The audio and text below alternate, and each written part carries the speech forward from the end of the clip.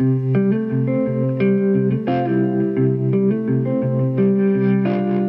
to 10-Minute Bible Talks, where we connect the Bible to your life in the time it takes to get to work. I'm Tanya Wilmoth. One of the things I've noticed in the last few years is a shift in the way we spend our time together. We used to learn together in a classroom, watch TV together in the living room, and worship together in an auditorium. But changes in technology and, of course, the pandemic changed these things. We spend more time listening to lectures, podcasts, and sermons online than we do in person. We stream TV on our laptops and iPads instead of watching with our family. Even Sunday worship has changed, where we can now watch the best online services from the comfort of our homes. A Washington Post article published in May of 2023 highlighted some of the ways the combo of technology plus a pandemic has changed our lives. Some surprising, some not. Going back to the gym is apparently in, and numbers are increasing there while declining for online workouts. Sorry, Peloton.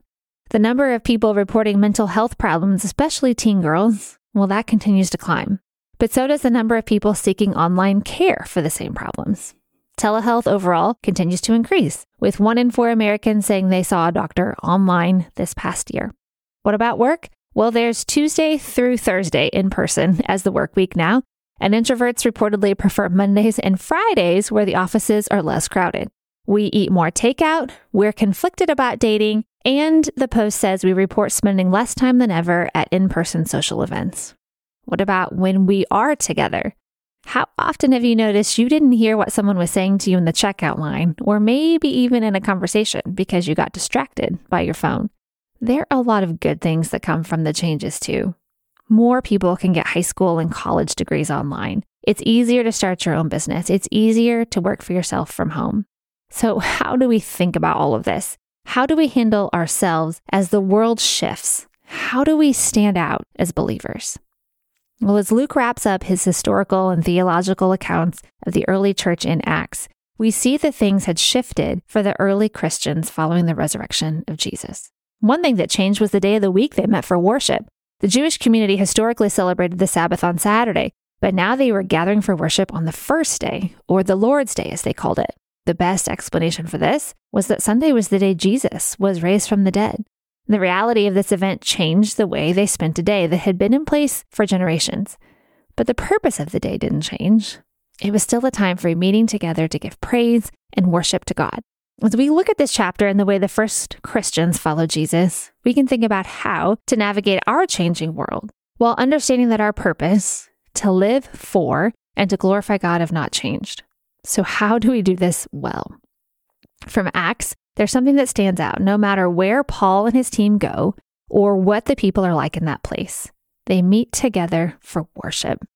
Even when their communities were divided, Jew and Gentile, rich and poor, even when the Christians were scattered for their safety, meeting together remained at the core. We can still practice this today to stand out for Jesus and to make him known in a world that's divided and scattered. We should also practice this today for the same reason, and we need to practice this for ourselves, for the comfort that it provides as we follow Jesus in a world that is divided and scattered. When we meet together for worship, we are spiritually encouraged by the breaking of bread with one another. Luke takes a moment in Acts 20 to share the story of a man named Eutychus. I'm going to tell you what happened to him in a minute, and it's both funny and really encouraging. It's an honest depiction of what worship together looks like. It's not always perfect and seamless. We get bored and tired and distracted. And we could use that as an excuse to stay home and stream from our couches. But if we do that, we miss out. Listen in to the story from Acts 20. On the first day of the week, when we were gathered together to break bread, Paul talked with them, intending to depart the next day, and he prolonged his speech until midnight. There were many lamps in the upper room where we were gathered, and a young man named Eutychus, sitting at the window, sank into a deep sleep as Paul talked still longer. And being overcome by sleep, he fell down from the third story and was taken up dead. But Paul went down and bent over him, and taking him in his arms, said, "Do not be alarmed, for his life is in him." And when Paul had gone up and broken bread and eaten, he conversed with them a long while until daybreak, and then departed. And they took the youth away alive, and were not a little comforted. We get impatient when the worship leader has us standing too long, or when we have to sit, stand, or when the preacher goes too long and the sun is shining or the football game is coming on. or when the communion line is long, or when we have to turn around and greet our neighbor. I could keep going, right? And we can avoid every single one of those things and orchestrate a perfect day of coffee and Jesus and watching church at home. Thank goodness there are times and people and places where that is so incredibly needed and helpful. But when do we take advantage of that opportunity and forfeit the comfort we receive from doing all the things and being with other believers? The slight discomforts we feel about getting up and dressed and seeing people face to face, well, I think that Luke is telling us here that those things are dwarfed in comparison to the comfort we receive from one another when we come together to worship. Have you been making excuses for not going to church? Have you missed out on the relationships and the conversations you could be having by physically going to church? If you have, I want to tell you something. There are people who are missing out by not having you there. You're an important part of the body of believers, too. Going to church to worship isn't about perfectionism and legalism. It's about having your heart and soul encouraged by God's word, God's spirit, and God's people. It's about being part of that encouragement for someone else who is feeling weak. You might find healing for yourself, even if you don't know you need it. Or you might find yourself being able to heal someone else.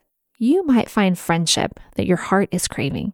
As this chapter in Acts 20 wraps up, Paul is saying farewell to churches he's planted and nurtured. And when you hear the sorrow in his voice to say goodbye, you see how deep and real the relationships were. Luke describes the tearful goodbyes in verse 36. It says, "And when he, Paul, had said these things, he knelt down and prayed with them all. And there was much weeping on the part of all. They embraced Paul and kissed him, being sorrowful most of all because of the word he had spoken, that they would not see his face again. And they accompanied him to his ship." I can feel the anguish as they told him goodbye. Sure, we can avoid that kind of heartbreak if we never have friends like that. We can avoid the awkwardness of standing and sitting and talking to strangers and never have a tearful farewell. But is that what you want? It's not what I want in the long term, even though I crave it in the moment sometimes. Let's be people that step out of our momentary awkwardness to be present with people and for people. There are lots of ways to do that, but nothing will grow and seal those relationships more than breaking bread together, literally and figuratively at our church. Before you forget, sign up for the brand new TMBT newsletter. Hit the link in the show notes and you'll get an email every Wednesday that will help you beat the midweek slump and go deeper in your walk with Jesus. Thanks for listening.